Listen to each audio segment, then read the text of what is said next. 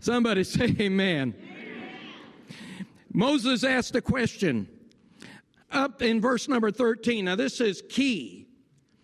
Verse 13, I know I didn't give that to my brother, so you actually have to use your Bible. And Moses said unto God, Behold, when I come unto the children of Israel, and shall say unto them, The God of your fathers hath sent me unto you, and they shall say to me, What is his name? What shall I say unto them? Listen. And God said unto Moses, I am that I am. And he said, Thus shalt thou say unto the children of Israel, I am, hath sent me unto you. Would you grab the hand of the person next to you and get ready to learn something about the Lord Jesus Christ? Father, I give you praise today, and I thank you for all that you have done. I worship you, Lord. Today, we exalt the name of Jesus. We exalt the Lord of glory.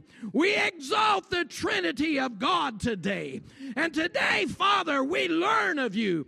Today, Lord, we reverence you. Today, Lord, we welcome your presence not only into this place, but into our soul, the abode of all that we are today. Father, you are everything that I need. Today, Lord, I thank you for your Son, and I worship and praise you, Lord God, for, Lord, you are worthy of our praise. We thank you, and we give you praise in the name of Jesus. And everyone in God's house said, Amen and amen. Turn to your neighbor, shake their hand. Get ready to receive from the Lord. Isn't it marvelous that God would share his name with us? A marvelous Lord and Master. When you look at the depictions of his name throughout the Old Testament, 6,800 times he reveals himself. And the name by which he reveals himself is Yahweh, Jehovah, Yahovah. The Hebrews thought his name so holy that they would not even write it all the way out. They dropped the vowels in the name Yahweh. Instead of spelling it Y-A-H-Y-E-W, they would drop the A and the E. Why would they do such a thing? Because they were afraid that they might misuse or speak the Lord's name in vain. That's how much they reverenced the name of God. In this burning bush, the angel of the Lord, I told you that this was a theophany. Whenever God deals with mankind, Jesus was the one that did the dealing. This was no ordinary angel. In fact, the way that you think of angel, Jesus is not. But he came and he dealt with Moses in that burning bush. All throughout the Bible, the Lord God has dealt with us and tried to help us. You might ask me, and I'm glad you did ask, what does the name Jehovah or Yahweh mean? Well, it means also, it plays on a Hebrew verb to be, and that God is now, and he is present.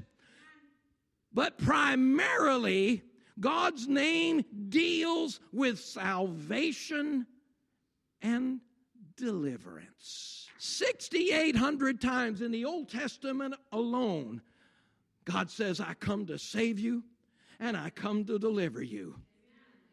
Through the burning bush. We got to set this story up, Pastor. What was Moses doing on the backside of the desert? Why was he out there with his father-in-law, Midian? What was this that he was doing? Well, the children of Israel had been in Egyptian captivity now for 400 years.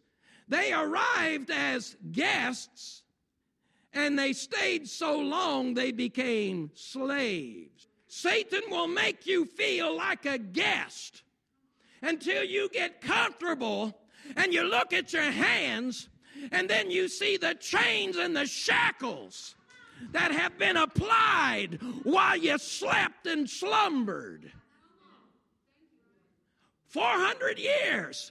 Yeah, Joseph was made second in command, a Hebrew, second in command of Egypt. But they stayed so long that the enemy entangled and wrapped his claws around them till now they are slaves in a land that they used to be guests.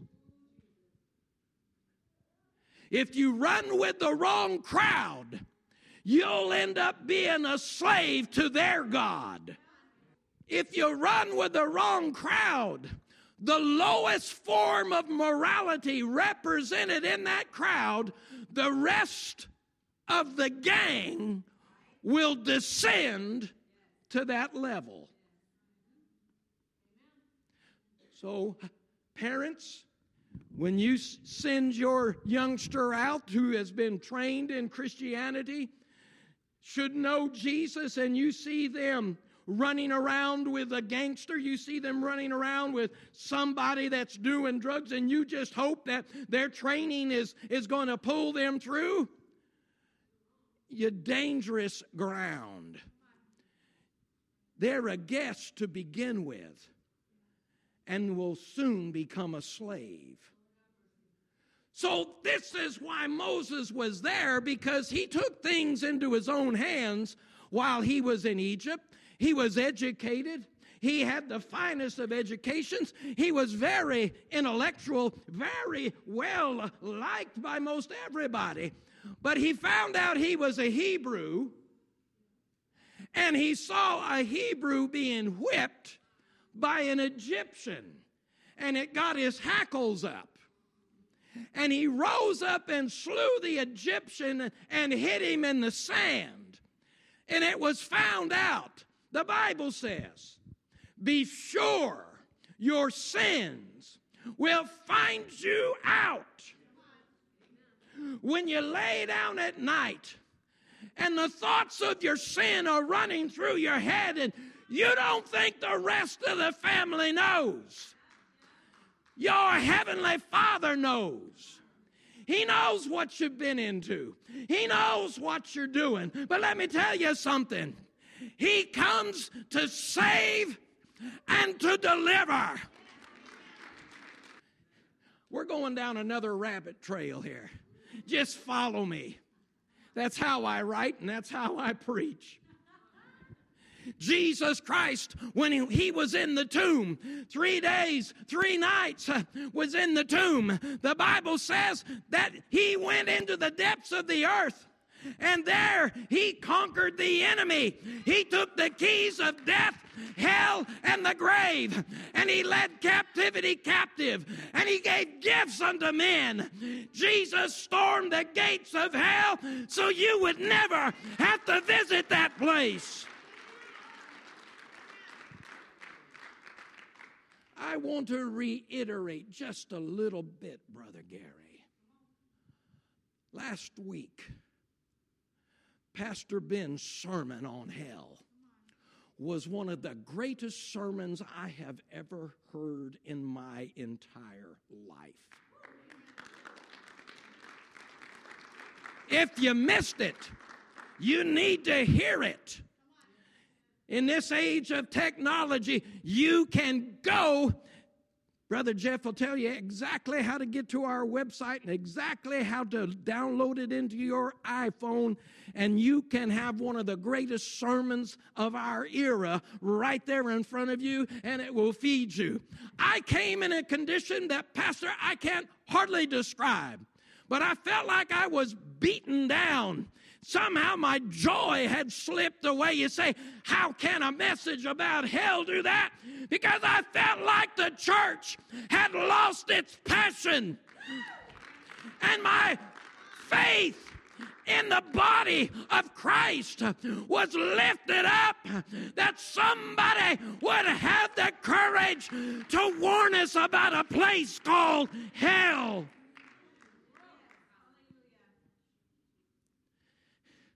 I didn't go out of here depressed. I went out of here on cloud 10.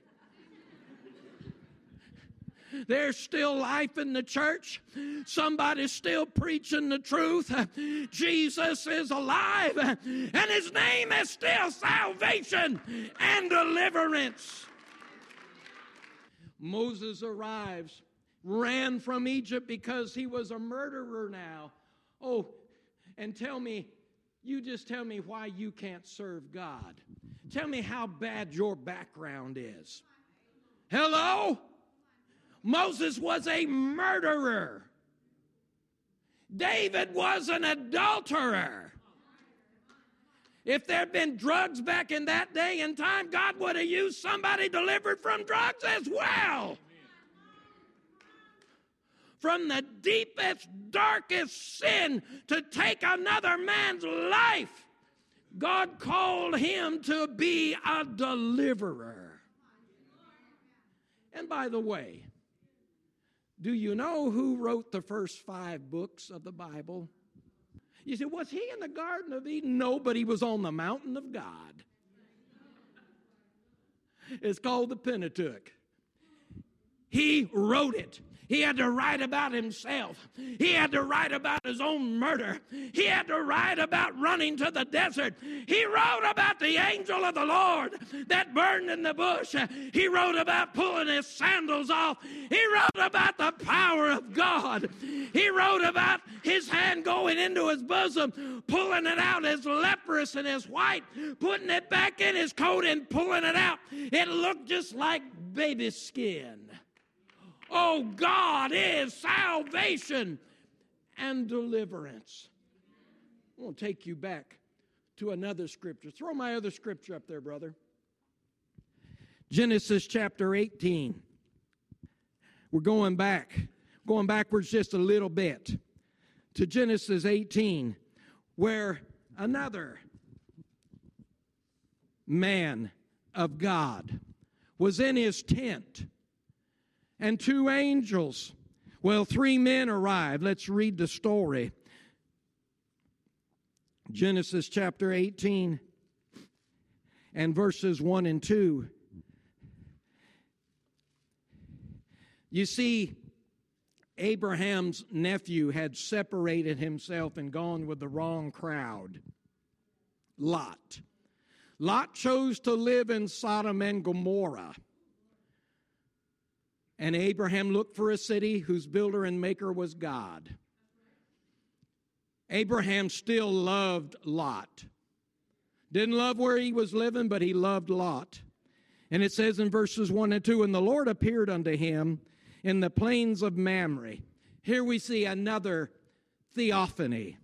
And he sat in the tent door in the heat of the day. Now just imagine out somewhere, probably on the backside of a desert, watching the heat waves rise above the ground. Here comes 3 people, look like men. And in the heat of the day, they come and stand in front of the door of the tent, and Abraham on the inside. And Abraham lifted up his eyes, verse number 2, and looked, and lo, 3 men stood by him. And when he saw them, he ran to meet them from the tent door and bowed himself to the ground. I'm not going to read the whole story, but I'm going to tell the story.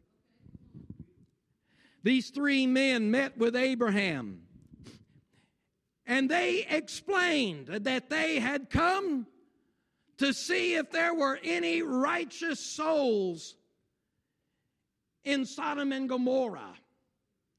Abraham, being a man of God, began to barter with God.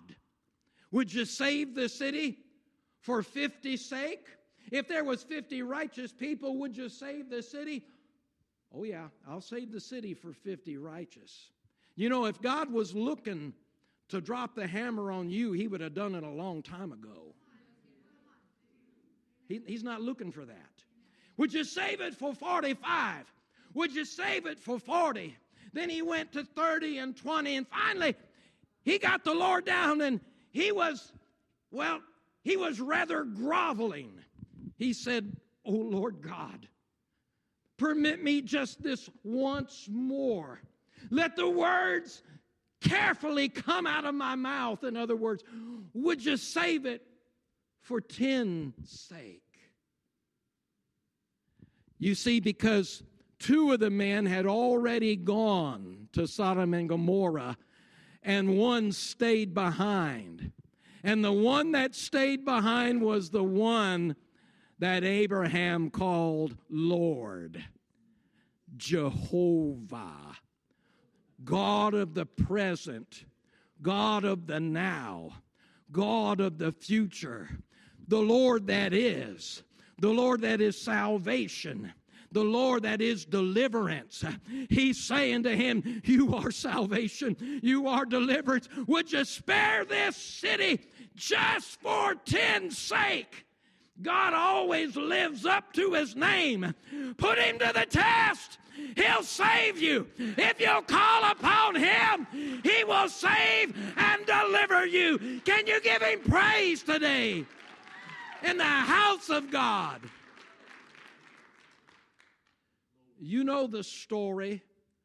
The two angels arrived at Sodom and Gomorrah, and the men of the city wanted to have sex with them.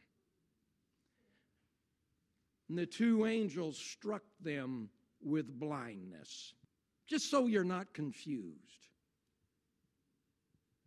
The Word of God, even in the book of Romans in the New Testament, tells us that that kind of activity is perverse.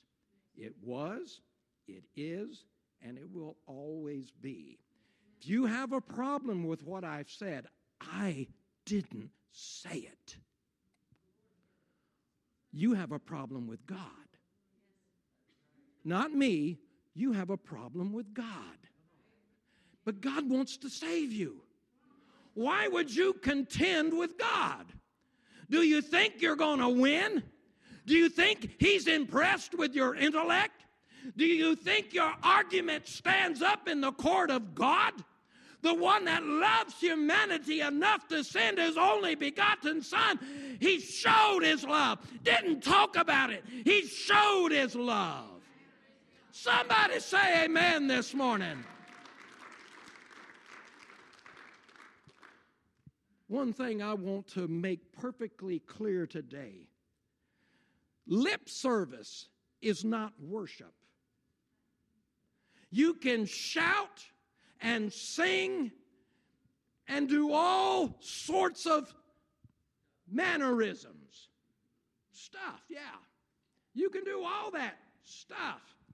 But if when you leave the house of God there's been no change, it's lip service.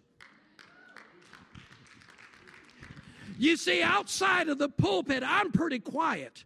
You may not believe me, but ask my wife. She always tells the truth. Talk to me. Talk to me. Talk to me. I've been cursed with male hormones. I'm not a chatty. I won't chat you up. I say something when I've got something to say. I don't talk just because somebody else isn't. That's just the testosterone, I suppose. Part of my brain is dead, and that's all right. You can call me a nitwit, whatever. That's fine. I know we need communication. Lord knows women, blessing of God. Men, blessing of God. Just enjoy the difference and quit fighting it. Your husband's not going to be chatty because he's not a woman. If you need to be chatty, call up one of your girlfriends. I don't even like talking on the phone. If I don't recognize the name and they call me Mr. White, sorry, click. You see, that's rude. No. I had to learn to do that, or else I'd stay on the phone with somebody trying to sell me aluminum siding all day long. I'm not doing it. I don't curse them, I just click them. Try it, you'll like it.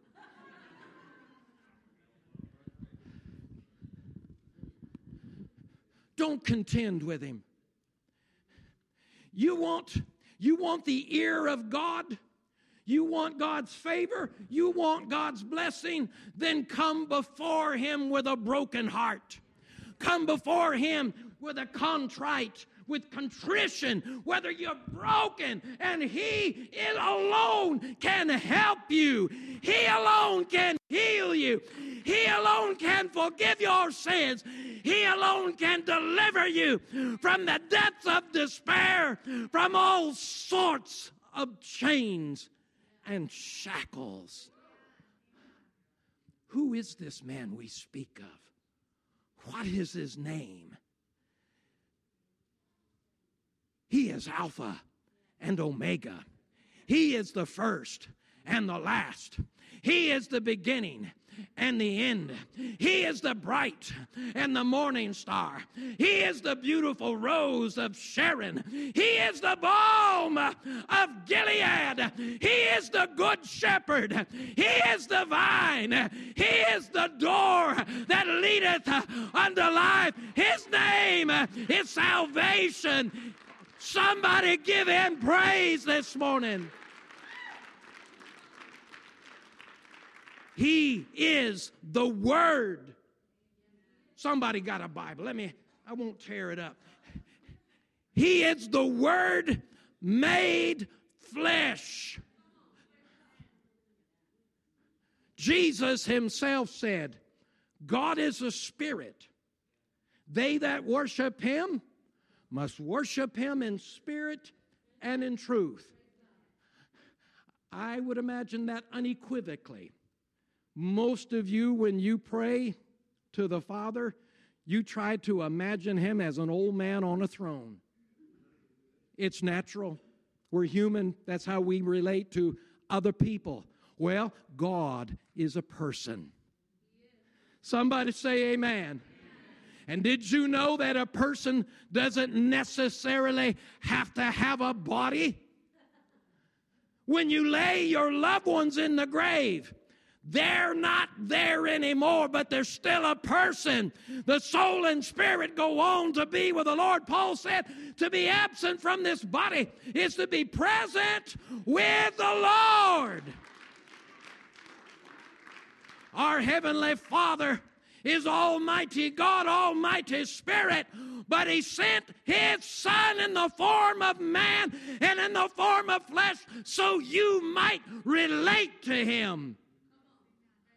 The perfect man who knew no sin died for all of your sins. If he came as an angel, it wouldn't have got the job done. If he came as another creature, it wouldn't have got the job done. Why? Because he had to live as you lived, yet without sin. He is altogether lovely.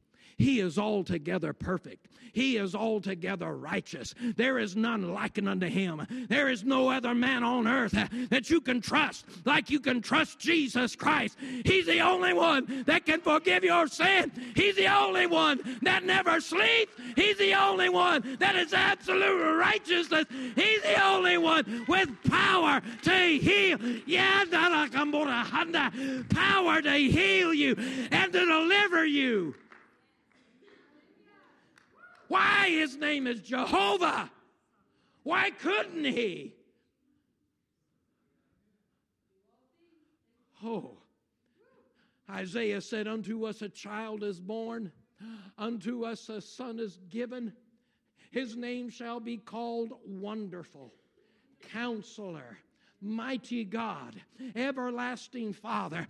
I'm talking about Jesus Christ was involved in salvation from the very creation of man. There's a scarlet thread of redemption that runs from Genesis to Revelation. He's the soon coming King. He is King of kings and Lord of lords. Oh! Would you praise him today?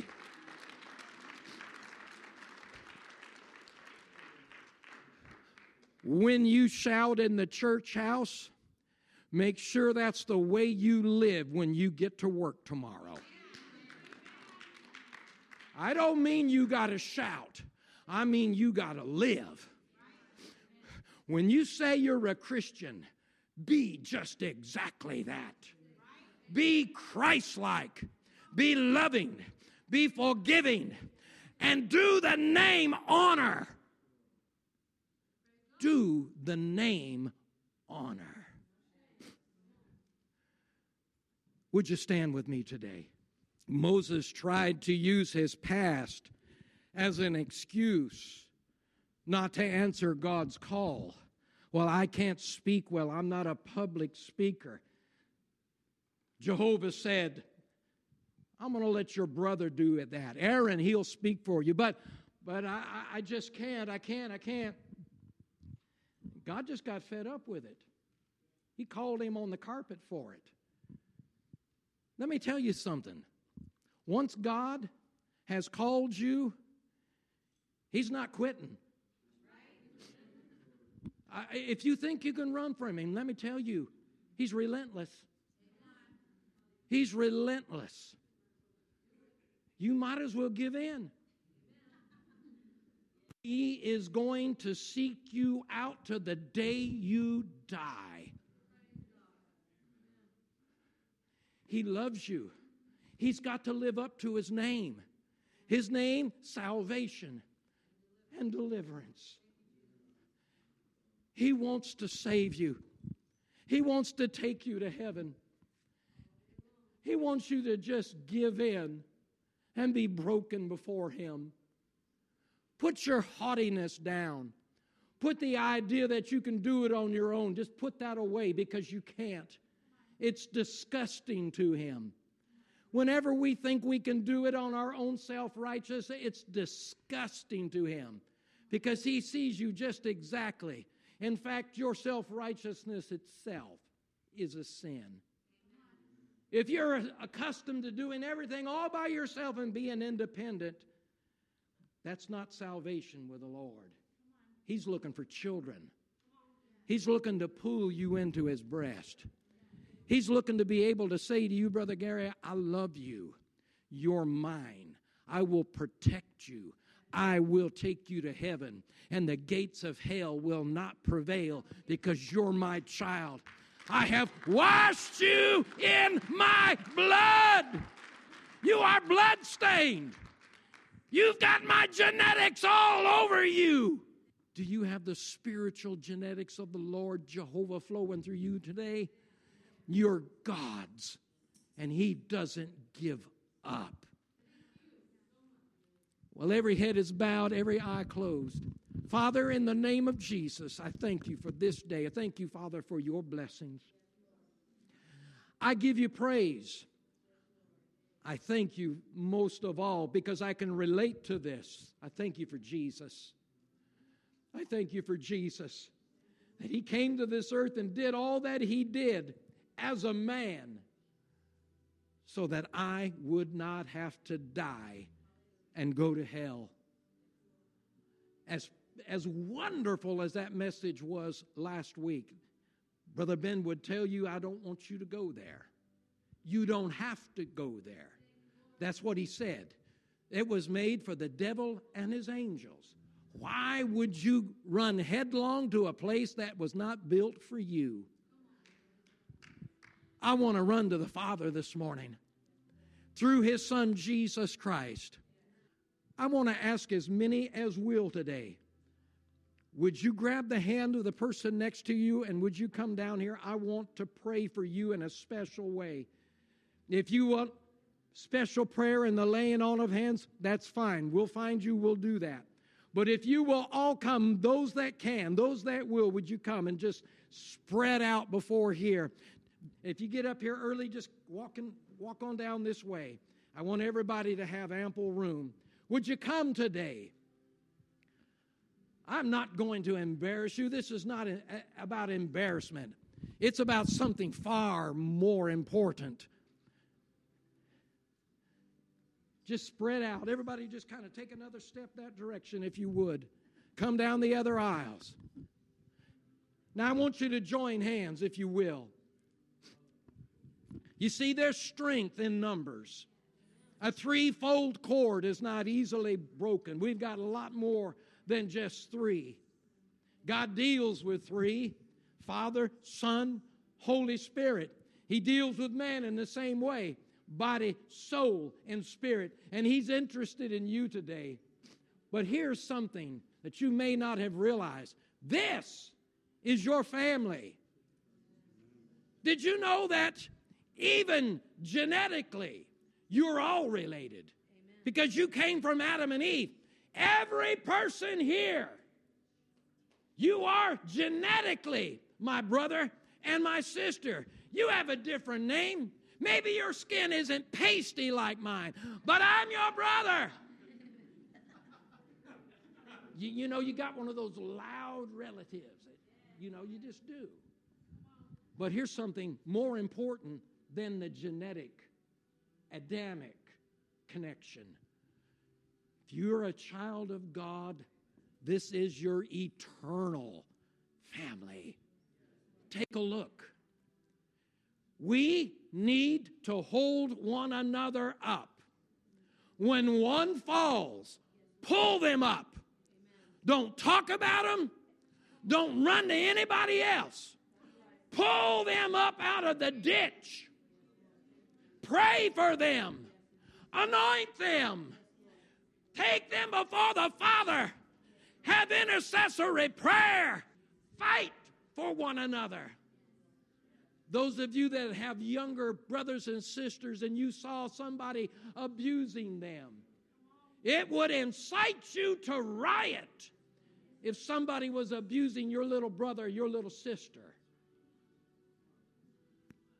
There'd be something more than taking names going. Right now, while the Spirit of God is here, for those that you're holding hands with today, I want you to call them out before God. That way nobody is left out. And if you need special prayer after this time, we'll have prayer with you. But I want to teach you how to pray for somebody beside yourself. Hello? Let's pray right now. Father, in the name of Jesus, for my brother, for my sister, I hold them up before you. They are important. They are my relative. And I love them. I love them. Bless them. Keep them. Deliver them. Empower them. God, make their life a blessing and a light unto many. In Jesus' name,